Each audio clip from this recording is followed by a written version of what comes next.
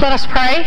Come, Holy Spirit, and fill the hearts of your people who have gathered here out of love for you. And may our words and our hearts together glorify you, O God, our rock and our Redeemer. Amen.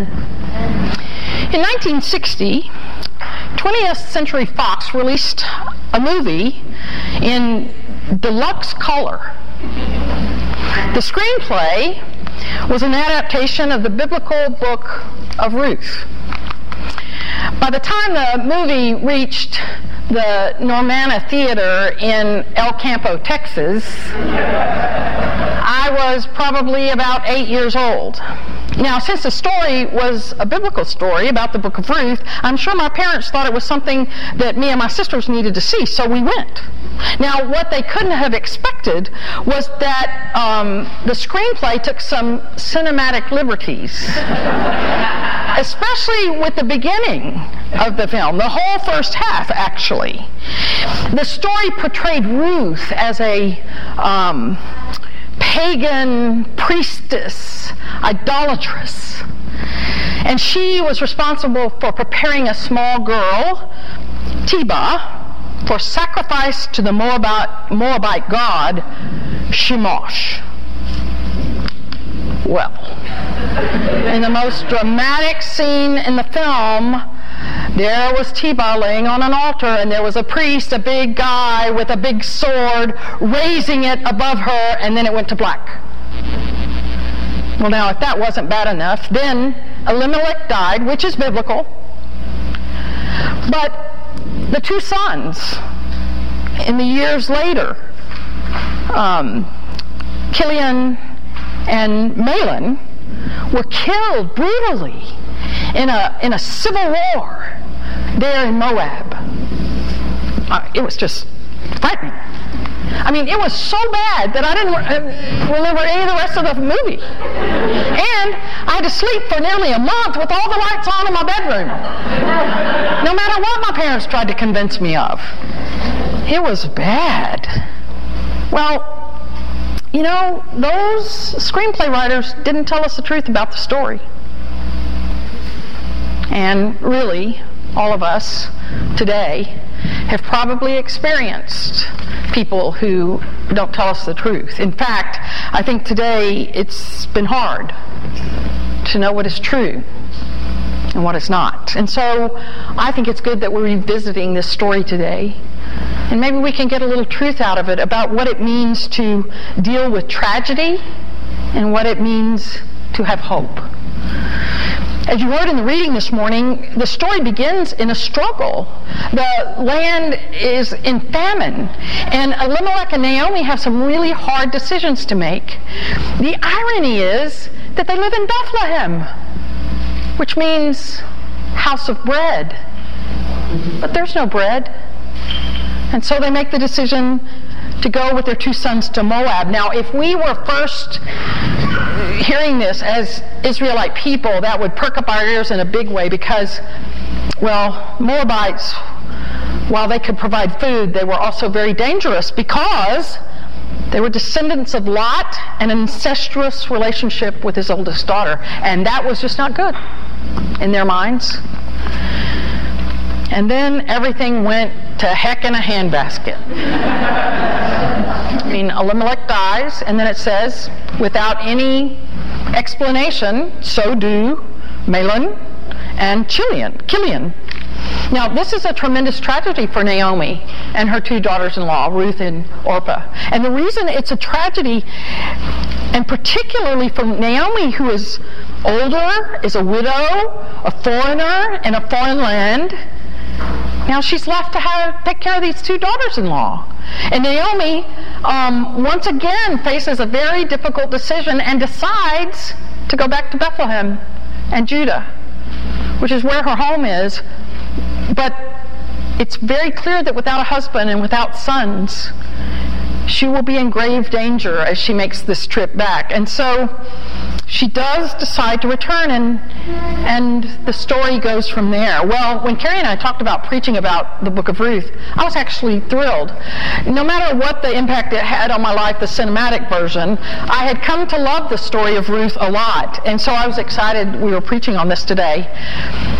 But as I read these first 18 verses again in preparation for our sermon today, I was really struck by how much it has a lot to do with us today.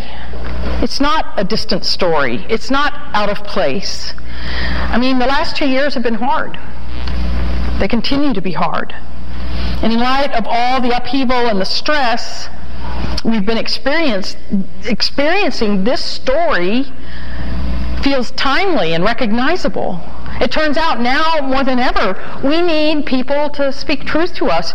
We need to hear Ruth's story because it's our story. Surely all of us recognize some aspect of the heartaches in Ruth's story as our own. Loss,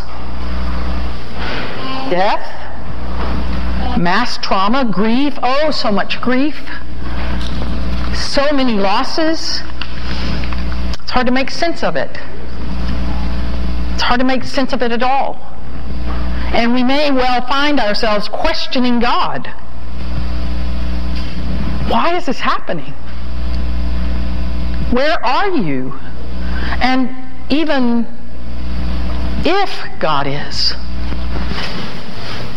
Clearly, the story of Ruth, Naomi, and Orpah begins with tremendous tragedy. They have a collective trauma. And I have to admit that revisiting this collective trauma that they are experiencing, that women in a patriarchal society are experiencing, I get angry and very sad.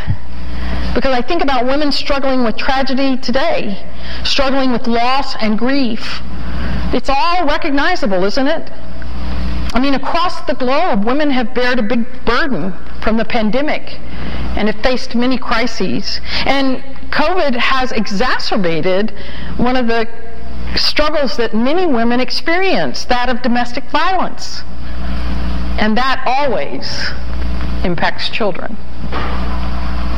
There's so much other trauma and emotional, political, and economic, and even spiritual trauma. Surely we may be asking ourselves now, are there any good people left? Is there any word for us that can be good news today? Yes, there is good news for us today. Ruth is a story of two women who come together and promise to stay together no matter what happens. They make a promise to one another. In church language, we say that they make a covenant. You know how we have words that you only say in church? Like, that's not the foyer, it's the narthex. But they make a covenant between themselves and God. A covenant is a powerful agreement made when those with some sort of connection with each other decide to take that connection to the next level. The covenant that we are most familiar with is the marriage covenant, when two people decide that they will, for the rest of their lives, to the best of their ability, live out promises that they make to each other. A covenant is a promise that the covenant maker will go to the ends of the earth to fulfill. And it's not made casually. It's a commitment to love and to serve. When I was growing up, I loved James Avery. We even went to Kerrville one year, and I was like, we have to go to the James Avery factory. You can buy a wedding band from James Avery that has the words that Ruth says to Naomi. It's in Hebrew, the words from Ruth 1:16 that are translated as, where you go, I will go. And that verse continues, where you lodge, I will lodge. Your people shall be my people, my God will be your God.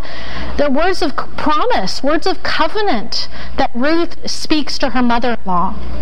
In the fall of 2018, Greenland Hills decided to host same-gender weddings in this place. We had 76% of our church members voting, and 99% said, let's do all the weddings.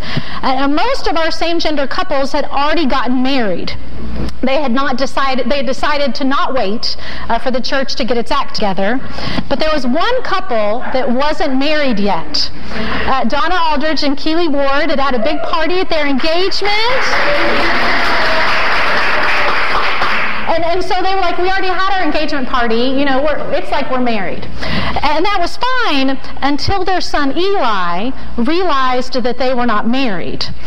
So Donna and Keely were arguing in the front of the car, and Donna made some quip about how, we're not even married. And 10-year-old Eli said, you're not married! And so they started to think about it. Now, I had not officiated a same-gender wedding before, but after Greenland Hills decided to host all the weddings, I started to hound Donna and Keely, and it was a little bit embarrassing. And I would say, I would love to do your wedding. And one time, Donna said, well, I heard that you have to pay more taxes if you're married. And I said, I don't know, I just want to do your wedding. Get married. And so they decided to get married in the sanctuary during the pandemic on the 20th anniversary of their first date. And this week they celebrated their 21 anniversary. At their wedding, Eli, whose name reminds me of Elimelech. Maybe it's a derivative, I'm pretty sure. He read the words from Ecclesiastes 4. 2 are better than 1 because they have a good reward for their toil. For if they fall, one will lift up the other. A threefold cord is not quickly broken. It reminds me of the threefold cord that were created between Naomi and Ruth and the son that is born, Obed. Don and Keely didn't use the words from Ruth and Naomi as wedding vows. They don't have the James Avery wedding ring, but they could have. I remember I was so nervous on that wedding day, but do you know what? It was just like any other wedding. There were two people standing before God and their family and friends, declaring their love for each other, saying, where you go, I will go. Where you lodge, I will lodge. Your people shall be my people. Your God will be my God. I mean, it's how we create family, how we create community. Ruth keeps Naomi alive, right. Literally. We need each other to be made whole. When we're broken, we need each other to put gold around our broken bits and to make a complete bowl out of us. Ruth was faithful. She made covenant, she made promises, and her story, because of those promises that she made, was changed from disaster and death to relationship and life and love. God uses other people to show us love. God uses a Moabite, a foreigner, someone who was despised simply because of their ethnicity, someone who was denied admittance to the assembly of the Lord, to save Naomi. She represented the Hebrew people. And the child that is created is a descendant of Jesus. I mean, this relationship that is created, this promise that is made, saves ultimately us. In the name of God.